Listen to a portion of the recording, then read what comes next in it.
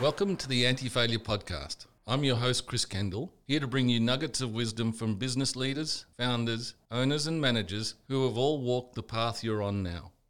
With me today is the founder of Stone Real Estate, Peter Mumford. I'm lucky to have known Pete for quite some time now, and Pete is one of those business people who are just built differently. After cutting his teeth as a chef for Qantas almost straight out of high school, Pete opened his first restaurant at just 23. This quickly grew to 3 venues across the mid-north coast of New South Wales. 1994 saw him exit his position in the restaurants and open award-winning catering and events company Blue Rock Group. With a long list of prestigious clientele, the business was then acquired by Ridges Hotel Group in 2001. Not one to sit still for long, Pete launched and promptly sold Crave Coffee Plantation and coffee roasters between 01 and 03 as he looked to transition into the real estate sector. For his first foray into real estate, Pete built and grew Charles Park Insight Real Estate from 3 agents and 800,000 to 55 FTEs and revenue of 5.5 million in just 3 short years. Without breaking stride, he then took over the Northern Beaches rights at McGrath as their first franchisee, growing and selling multiple offices to help establish the brand as one of the top 4 real estate groups in Australia. In 2014, he made the courageous leap to start Stone Real Estate. Observing a gap in the market, he set out to create an agency that approached property services differently. Fast forward 9 years, and he's the CEO and founder of one of Australia's fastest growing real estate groups. Welcome, Pete, and thank you for joining us. The first question for today is twofold. Firstly, what do you think gave you the entrepreneurial spirit or drive at such a young age? And then what makes you so good at it? Well, I wouldn't necessarily say I'm so good at it because I guess part of your podcast, Anti-Failure, I've had quite a few failures along the way, and your short intro there sort of makes it sound much more efficient and glamorous than maybe it really is, because there's been some good failures on the way, and the coffee plantation's one which we'll talk about in a minute. I think you either have it in yourself to want to build something or you don't, I think. But that's a simplistic view. I remember in year 7, I knew I wanted to be a chef, have a restaurant, and actually have a white Porsche. I never had a white Porsche. Did have a black one. So the goals started early. It did start early, and I think it probably comes from mum and dad because they had a small dress shop in Manly. So I grew up around, being in the dress shop on the weekend, playing with my toy soldiers in the shop while they were pricing dresses and stock taking. So I grew up with that, and Dad always said, you've got to be able to do everything in a business, whether that is go and fix the toilet basically with that little dress shop or serve customers. So I grew up with that ethos, and I think just having that drive of wanting to, I would look at people. I remember when I started as a young chef, and I kept coming home on the bus from Qantas smelling as fish. The good thing about that, though, no one ever sat next to you on the bus. You had the seat to yourself. But I remember coming home going, look at all these people in suits, and they seem to be running a glamorous life. How do they do that? So always, interesting. So a sense of curiosity starting very early on. Yeah, and how do I make money? Right. So. Because I knew there was like something going on out there that I obviously didn't know about, and there was a better life than a kid growing up in Dewey fighting for your lunch at school, literally sometimes. And I always wanted to have a better life. And what was it about that experience at Qantas that gave you the sense to really step out and take on your own business and create a restaurant? Again, I knew that's what I wanted to do in year 7. I knew I eventually wanted my own restaurant. Right. I think going to Qantas too, though, when my first flight, I was 17 to America. You paid 10%. In those days, $120 to go to America return. Right. 10%. But what happened was, besides going from camping all the time to staying in 5-star hotels, which became an expensive passion, it opened your mind to seeing and meeting lots of people. So on my first trips, I met these people in Kansas. He owned 3 McDonald's stores, his own bake, a piggery and a horse stud.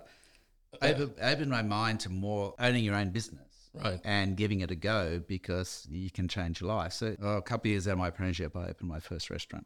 And do you remember that first day or the last day of walking out of Qantas and the things that you were thinking about on your way into your first restaurant? Yeah, interesting. I left Qantas halfway through my apprenticeship. It was the be-all and end-all where I wanted to be, but I realised soon that I wanted more hands-on cooking. So I left halfway through and went to a small game and seafood restaurant in Manly to learn with the French chef, to learn more from everything, where at Qantas was learning all about bulk cooking, but also first class, but in large numbers, which helped me later on in the catering business we started. So I went to that. And then anyway, when I left that other restaurant that I went to, I went and worked for a couple of businesses for, I guess, a year and a half or two, and then eventually launched our own business.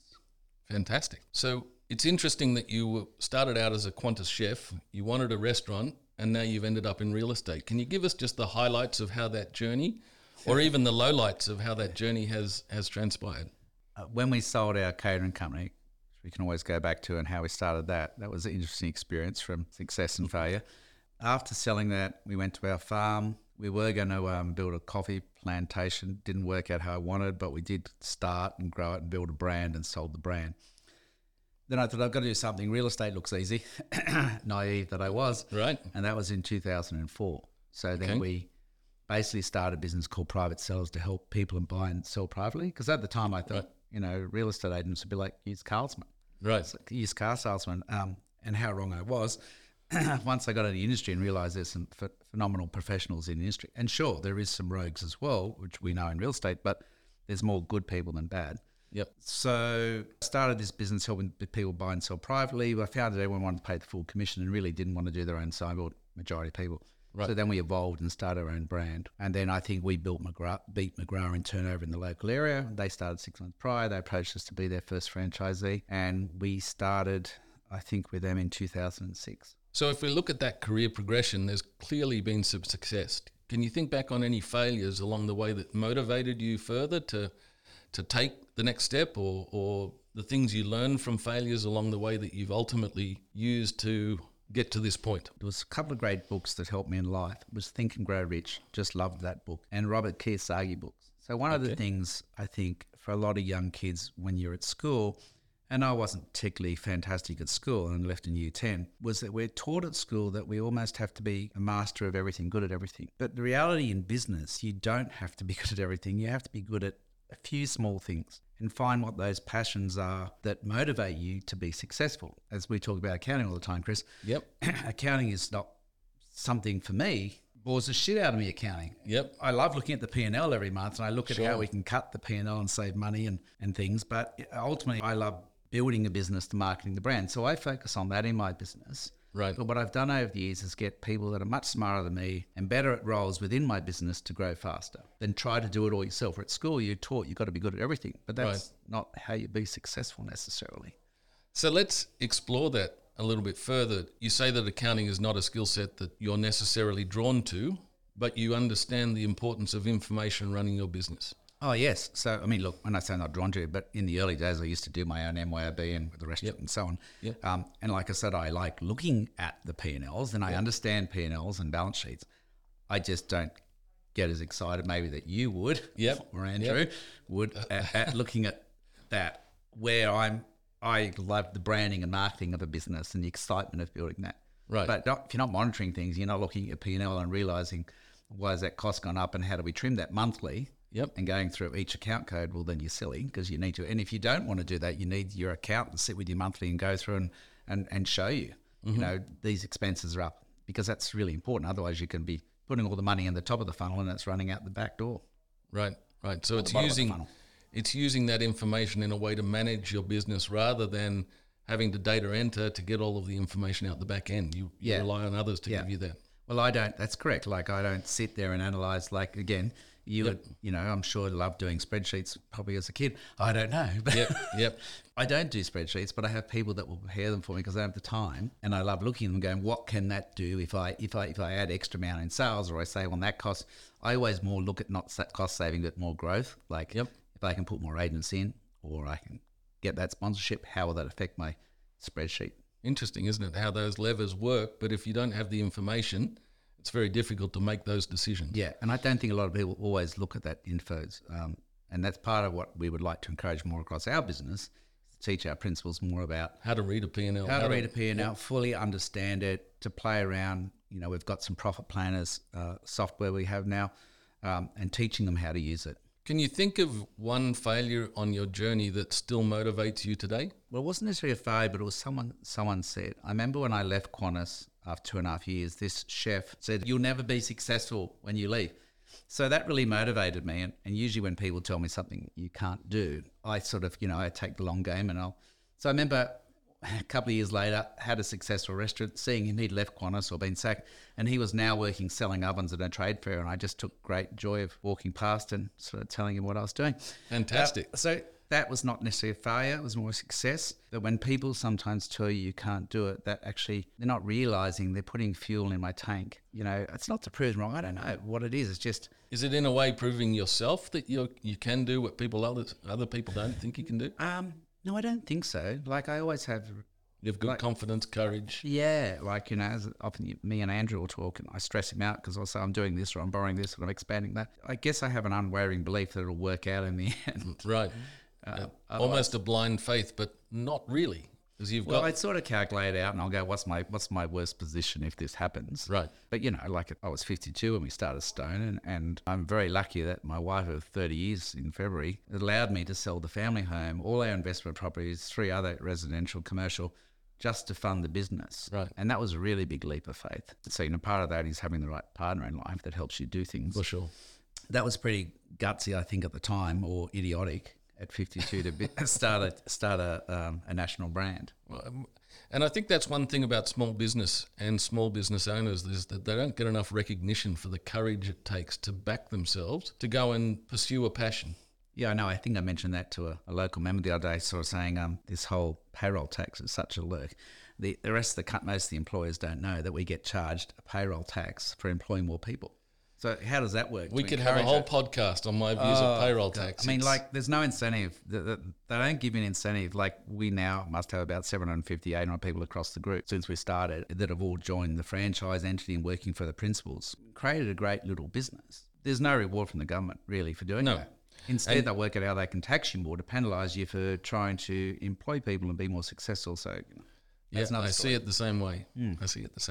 So you mentioned the plantation business. Let's explore that a little bit further and what the learnings out of, if that didn't go to plan, or we can describe it as a failure. I'm not sure. It was a good failure, that one. Spectacular. Yeah. So let's explore the failure elements of that and how it influences you today. Don't be a farmer. They need more respect. Yep. My parents had a farm, so I had a beef farm and we had beef cattle going. But we went there after selling the catering company thinking, well, let's take couple of years off and decide what we're going to do. I was 40 or something. Of course, being me, sort of, what can we do? And I like coffee. Why don't we create a coffee farm while we're having downtime? So we planted 33,000 trees. Had the ag department out, had all the consultants, put in frost irrigation to protect the trees. It should have worked, but the guys that sold us the irrigation equipment didn't really allow enough pressure with the pump. Each time the water came around, basically encased the tree in ice, like an ice cube. Oh, wow. So we had iced coffee that morning. But I was literally the morning of my 40th birthday, no kidding, to the morning. We wake up in this little shack we had on the farm and breathing out cold air in the bedroom, and Lou said, oh no, what about the coffee? I got up, drove around, came back. Lou asked me, how's the coffee? And I said, just let me make a coffee and I'll talk to you. So anyway, basically each coffee leaf was encased in ice. So we wrote off 33,000 trees, 400 grand in one night. Wow. Which is, at the time, I didn't have a lot of wealth behind me, but I think I was just about a quarter of my wealth or something. Yep. So it was a lot. Yeah. Anyway, the next year we planted 10,000 by hand, kept the trees alive through the drought. There was no water, so the only water we were irrigating was the rows of coffee up and down the hill. Right. And to keep the cows alive, we would move electric fence between all these coffee rows to walk the cows up and down the hill to feed them the grass that was growing between the coffee. Anyway, this $10 part in this 50 grand computer controlled pump froze when the only frost came all year, and they died again. So I thought, real estate looks easy. Know nothing about it. We'll give it a go. But we did build a brand, Crave Coffee. And then we eventually on-sold the brand and the roaster because we created a brand. It was very much like Illy flavour coffee, packaged in similar cans, how they did and everything. And we were going to build that whole paddock to plate story from mid-North Coast. Anyway, dragged me back to Sydney. Yep. We were building a couple of townhouses at the time in Sydney at the same time. Tried to start a real estate business. The girl that I partnered with fell in love with someone and she was not putting her effort in the business. So I thought I'd have to come back. And that's how we built a little start in real estate. Fantastic. So from failure to success, of course, took me into a better industry. And so are there things now that you think differently about that perhaps on the way into the coffee business you might have done differently or when you went into real estate following those things in plantation that you now do differently? I think when the coffee was a hard one, we already had the farm where it was, so location, but I would have gone further north.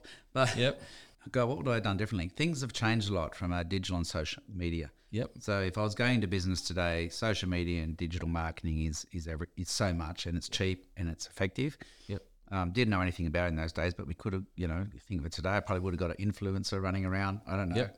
Hippie sprouting their best coffee beans this side of the Black Stump. I don't know. And found a better irrigator. That's it. Yeah. Real estate again. I would have started in social media and built more of a presence there.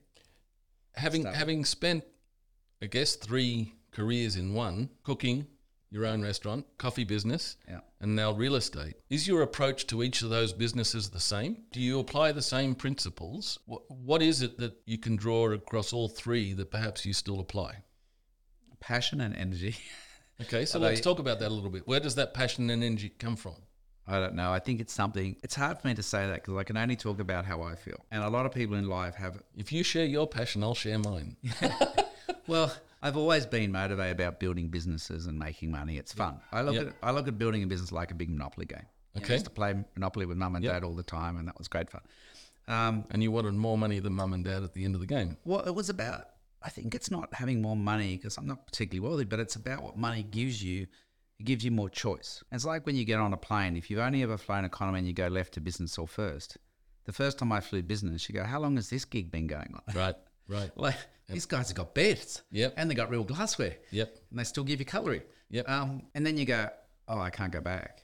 So how do I make that happen where I don't have to? So for me, that always motivated. And I used to buy magazines and stuff. And I go, how do I have that? Because it's experience, like we love traveling now with our family. The experience we've been able to do is very different than if you're on 60 grand a year. If you're driven by that from more experiences, that's why is the offshoot of making money, right? Money is just a tool to give you more choice in life. Right. And part of me, I think, was also about I didn't want to be poor when I don't want to have to go to retirement home. That's just a personal thing. I'd rather be at home and have the nurse look after us and feed me through my straw, but at least still look at a view.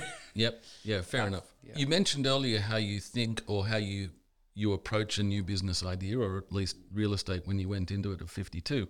Is any of that informed by the risk of failing, or is it more focused on what you can achieve when you bring the right group of people together? Or is it both?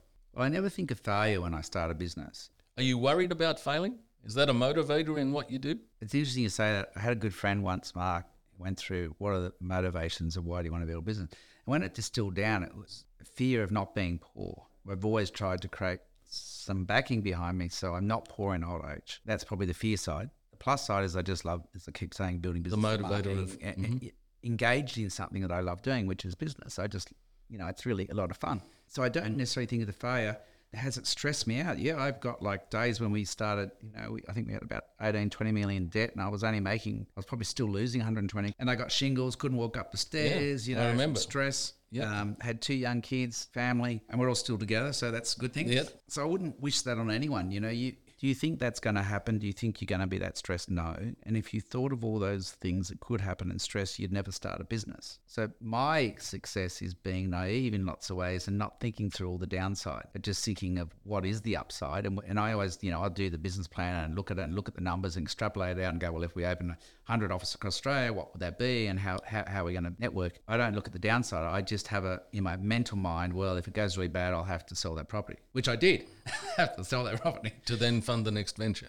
Interesting. So almost having a security blanket in the event that things don't go to plan, but the motivation is more about building a business and following the passion of that business. I think so. So I think that's the thing, and you read it and hear from so many amazing coaches or people out there in the world. You've got to find what you're passionate about, because if you're not really passionate about it, you're not going to do it. And I realized through that journey, and I'm still passionate about cooking, but am I passionate about building a hospitality business? No, I was at the time. But we find in life that our passions will change in what field we're in. And so I found my passion, which is business, and if I like that sort of business, I'll do that.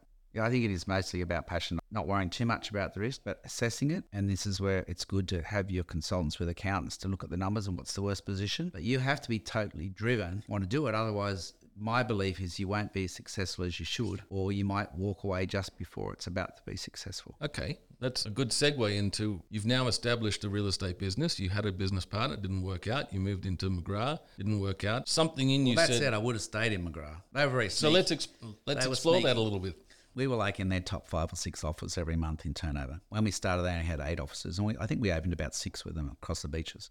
Right. We built up quite a successful business, and in franchising, you usually have 2 5-year terms. We went through the first 5 years, We wanted to renew the next 5, which was our option, but they had the right to increase our minimum revenues. We paid fees on, which they did. After all of that, and they put fees up, we said, look, we'll agree, but I would like another 5 years, so I've got security now for my family with you because I want to stay. Said, oh yeah, no, just sign this, we'll come back to you and do it in 6 months. We don't have the paperwork or the new franchise agreements. Oh, okay. That went on. I asked them 18 times for renewal. Unbeknownst to me over that 2 years, they were starting to build for a float. And how I looked at it, they were trying to take offices back for free without paying. Right. So in the end, I said to them, and I sent them an email, I said, look, in the end, I'm going to have to open my own brand outside of my territory. So if you don't renew, I've got something else to go to. So they didn't respond to any of those emails. Anyway, it wasn't until I opened office they got narky. And in the end, we negotiated to separate and get out. But they were really sneaky. But you know the crazy thing here, Chris? I was happy to stay. Liked the brand, happy what I was doing. I was making good money a year. I was working 3 days a week. Loved it. Would have stayed. Instead, they made me their largest competitor. Since that, about 3 or 4 of their top management guys have all joined us because they prefer our culture. Interesting. And now we're the fastest growing real estate franchise in the country. So there were things you learned from the McGrath experience that has informed or been part of your passion to build a culture that's different. Correct. The difference was we were still always treated a bit like we worked for the McGrath and it wasn't really our business, even though we had all the money invested as a franchise. We weren't necessarily treated great like that. And I didn't believe they walked talk with the culture. We wanted to make sure that with Stone, we worked for our clients. Our clients are our franchisee and our agents. Mm-hmm. They come first. We work for them. I wanted to make sure what was missing too, that we taught people how to grow a business, not just how to be a salesperson. We do all that. You've got to, we build online training platforms and great content that even some of these top brands still don't have from a digital point of view, but we care about them. I'll speak to people 7 days a week. If any business owner wants to talk to me, get advice. We really care about that right culture, and if they want to stay with us, we want them to stay with us too. That's a really interesting approach, particularly in franchises.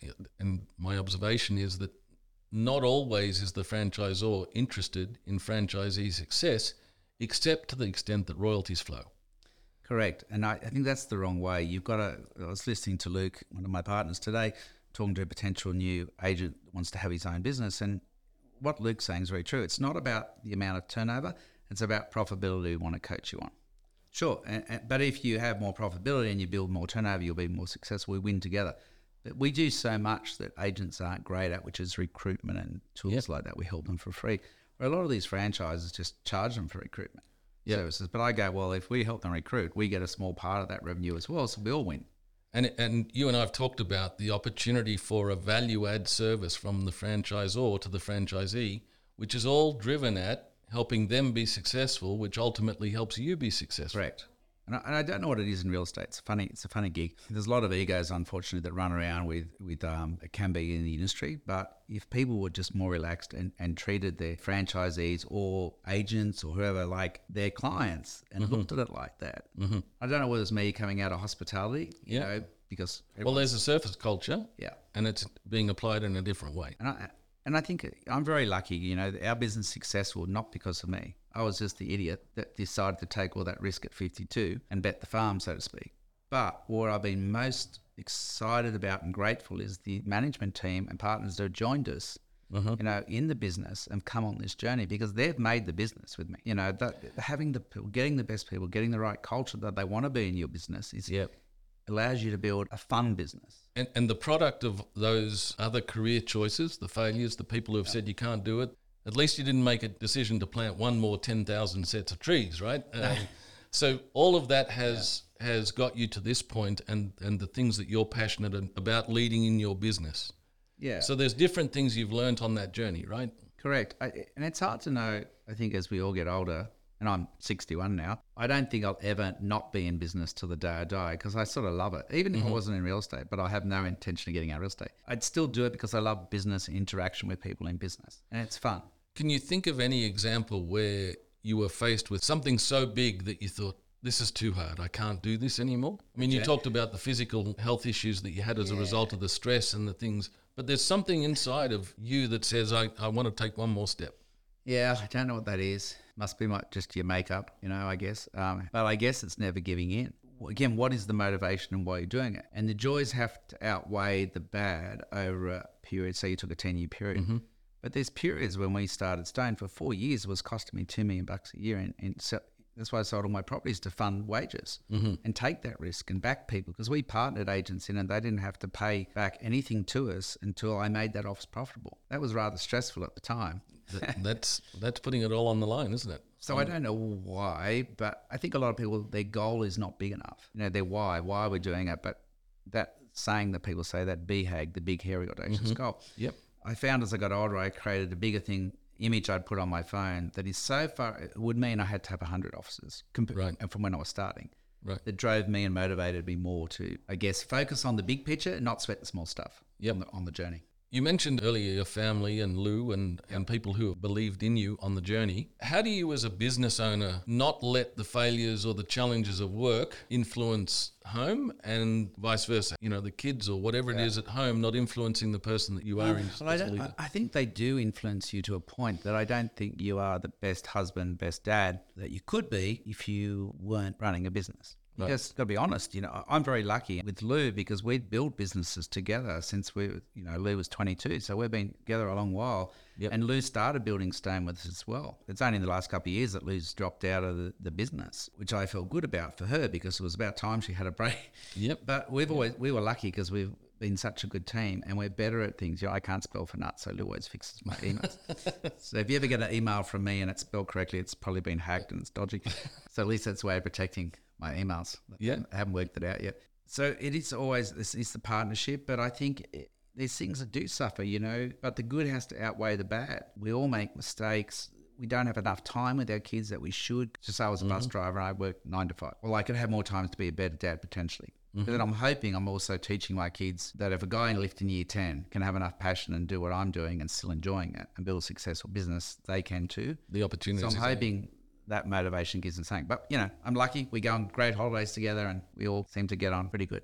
Can you think of any times in your career where external factors outside of your control, you mentioned being locked in the freezer. 2008 financial crisis, yeah. How did you use those as motivations rather than throwing out the white flag and saying, I can't do this? Again, I think this comes back to your inner belief. I never thought it was over. I might have been one of those guys on the Titanic that jumped off without a jacket and thought he'd survive. I don't know. I think it's just through sheer perseverance and a bit of determination and half luck. And the other half, you don't give up. So, the financial crisis was terrible. We just opened 2 other offices, ended up having to sell a couple through that period. We just opened and took on huge debt. And then I remember it just happened, it just happened. Yep. And I remember having to cut $800,000 in OPEX costs of our business within a month to survive. And there's a whole other story in that. But I think it's being adaptable. And the one thing I've learned over the years of business through a couple of recessions, the 90s and 2008 and so on, is react quicker, cut faster and harder than you ever think you need to. And do I do it well today? No. I'm still bloody slow at it because it's people are involved and it hurts when you have to let someone off. But you've also owed to everyone else to make the company survive that are involved with that. So I think it's just react quicker when a recession. Fail fast, the concept of. Yeah, cut back to survive. Yeah. Survive the nucleus of your business so you can, it's a bit like trimming your plant that's got dead leaves, trim off the dead ones, maybe keep the sticks so when the sun comes out again it'll grow. Sort of. Okay, let's switch a little bit now to talk about real estate. It's a data-driven business. How do you use the financial... You mentioned earlier you like to look at a P&L. You like to look at the data and make decisions based on that. What is the value of real-time information in your world? Oh, it's everything. The more you can be looking at what's happening from a revenue point, forecast. In our case, we look at everything from listings and stock, which could be potential sales, the amount of stock coming in, the amount of appraisals happening through the network, through to what's exchanged to when it's settling. We're constantly looking at it almost daily because it gives us a clearer picture on what's happening with the business. We can forecast or go, oh my God, that's happening. We're going to be, we haven't sold enough stock this month. That means in 6 weeks or so that revenue is going to drop or it's going to be less. So maybe we won't expend that sort of money and go out and buy a couple of new computers, example, or we won't open a new office. I think you've got to be looking at that all the time and learn whatever business you're in, what your metrics are. And if you don't know how to analyze that, speak to people like yourself. We're always talking, and I'll say to you, Chris, about a whole lot of things like we're talking today about how do we put in safeguards in our business to make sure fraud doesn't happen, and how do we get better accounting and better accountability about purchases within our business. As we've expanded so much. This is where people need to spend more time with their lawyers and more time with their accountants, especially in lawyers' field, that there's people that specialises. So I'll have different lawyers for different tasks, whether it's franchising or real estate. And I think when we're all starting business, we shortchange that. Sometimes, you've had such a broad experience across various large businesses that is invaluable for small business owners like myself that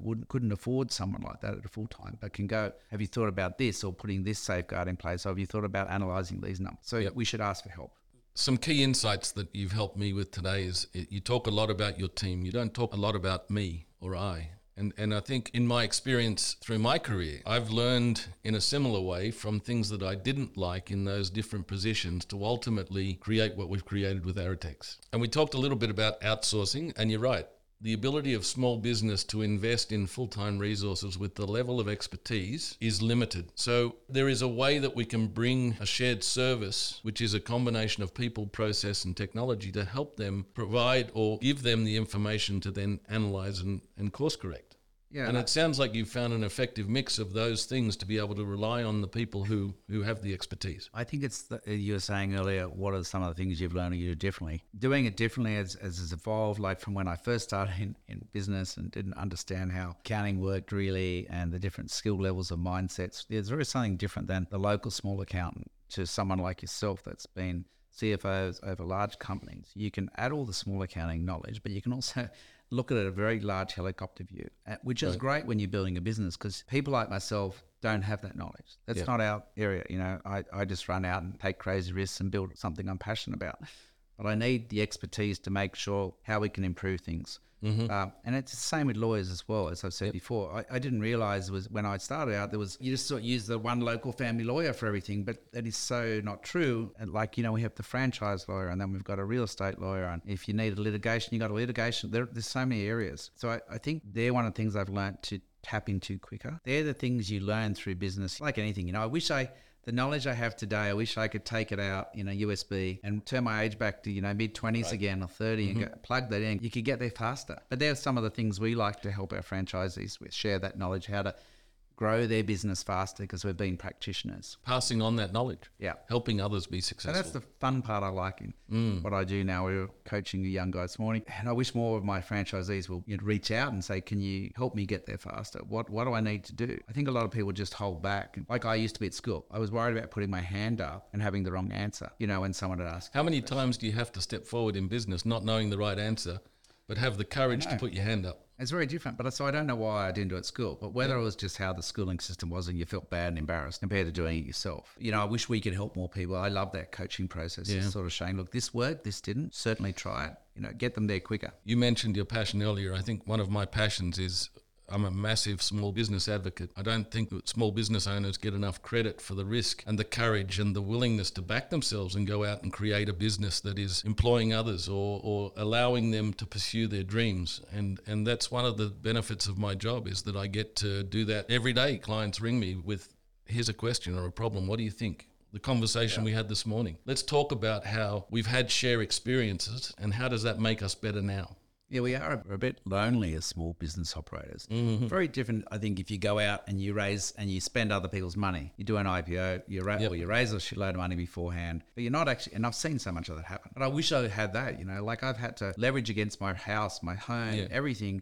And if I didn't survive, I lost everything. That's a small business owner. And I don't think the government gives enough support about that. No. Maybe there should be incubation loan or for small business that we don't have to pay back. Because the amount of people we employ and how we help, how that filters through the community, society and the local shops and the spending and drive and motivation. Instead, go on about it again, they tax us, payroll tax. Payroll tax is I'm not a fan. No, it just doesn't make sense, does it, right? We employ more people, you get to X amount. What's the payroll tax limit now in wages? 1.2 million in New South Wales. Yeah, and it used to be 600 when I started. But so you create that amount of wages you're paying to people to keep them off the dole. Which is going back into the economy, and then you're penalising. So and they charge I don't want to grow my business beyond $1.2 million because I don't want to pay 6%. But the government, of course, won't pay it. That's just ways of them trying to fix their bad spending habits, wasting the money to stay in power. But that's a whole other subject. That is. And then they tax us this amount of money, which limits us from employing more people when you're a very small business. I used to remember with the restaurants, I could go, well, I can't employ another two people because I'll go into the payroll tax, which means I'm going to pay 6% off my bottom line. Yeah. And if you're only making 10%, then we're better off not being in business. But the average employee doesn't realise this. No. And the government's not talking about it. I mean, it's not, anyway. Yeah, they want to grow people's wages and jobs. But then they want to penalise the small business owner for taking the risk to give those opportunities. Yeah, it's a much bigger topic. Yes. You mentioned, and a theme that I'm learning out of talking to business owners or leaders of business is the loneliness, that gut reaction to, I've got everything on the line and there's not an ability or people who understand. How do you draw on people around you to have or release some of that tension? Is there a way that you talk with others, share it, or you just don't share it, you just deal with it? Everyone's different. I mean, there's so many business groups that you can join. I went to a few in my younger days. Yes, I'm a bit more of a loner.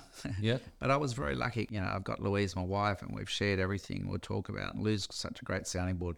You know, when I might be feeling a bit hot-headed and want to kill someone because they've done something really bad in your business. And Lou will say, well, just think of it like this. No one's ever done anything bad in your business, haven't they? No, or ripped you off or something. It's good having a good partner. Yep. And if you don't have a good partner, you need to find someone you can talk to. But equally, I have, as we've said before, accountants and lawyers that I would chat to about if I'm thinking of doing a deal on how would that work. It's a bit of a sounding board. Ultimately, I guess I'm pig-headed because I'll probably still go and do it anyway. At least you could say you did it with a bit of information. Correct. So I think it is important to have that because it can be a lonely, especially when you're juggling salaries in a business or how do I work out what's fair. People's livelihoods. Yeah. We're dealing with that every day. That's a burden we take to bed with us every night. And some people don't see that. I guess it's like, you know, I've been that frog in the hot water for a long while. So you sort of get used to it. But there is something in there that says, you know what, yes, I'm going to still put my best foot forward. I may not be my best in every moment, but you can count on me to put my best foot forward. I think you got to generally care about people in your business. And as I said, you know, before, there's been people who've had to let go and I've kept them on for 9 months longer than I should have because I was worried about them. So let's talk about that for a minute because I think that's a common theme too for small business owners. We become very loyal. The business requirements change and the people that have been serving you so well for a long time, their ability to change and adapt to what the business needs. So that's a very big... It happened once. We had a great person and our business evolved from a company model to a franchise and was a different level style of person we needed for that franchise. And that was one of the hardest things I have done of letting that person go. It brought tears to my eyes. It was really hard, but we couldn't afford both. We needed someone in a slightly different role for that franchise entity. And that was really tough. And that took me 9 months. Yep. And it cost me a fortune because I were over 50 and all that. It literally took 6 months of my profit out to pay them out. Right. Which is really hard. I was already, you know, like not making much borderline, money. I was making less than they were as a wage. Employees and employers don't realise that. That is the hard thing of running a business. Sometimes you are making or losing money and you're paying your employees. But of course, you'll take all the risk and then sometimes you're going to make really tough decisions. So, you know, being in business is not easy, but it can be highly rewarding and fun too. For sure. A very good conversation. Thank you for sharing the journey and some of the things that you've picked up along the way. Is there any one final piece of advice that you could offer listeners that you've learned perhaps the hard way and that would help? Think bigger. Yeah. Don't be afraid to think big and bigger. Most of the time we all think too small. Keep that dream in front of you on your phone screen or something every day that is going to motivate you not to sweat the small stuff. And remember, it is a journey. There's no one reward and enjoying the experience, but also your life's no dress rehearsal. So you don't want to look back and go, I didn't give that a go. I think that's really, really important because life is too short. You know, I don't know where the last 40 years ago. Yeah. Yeah. I was saying to someone last night, the older I get, the smaller time seems to be. Yeah, that's what's I need more motivated. I'm going, shit, I don't know. Am I going to last 2 years? Am I going to last 20 years? I don't know. So now every time I build a business, I want to build it faster because I got less years on the planet. Very good. Well, thank you for taking the time to talk to us. That's the Anti-Failure Podcast with Pete Mumford.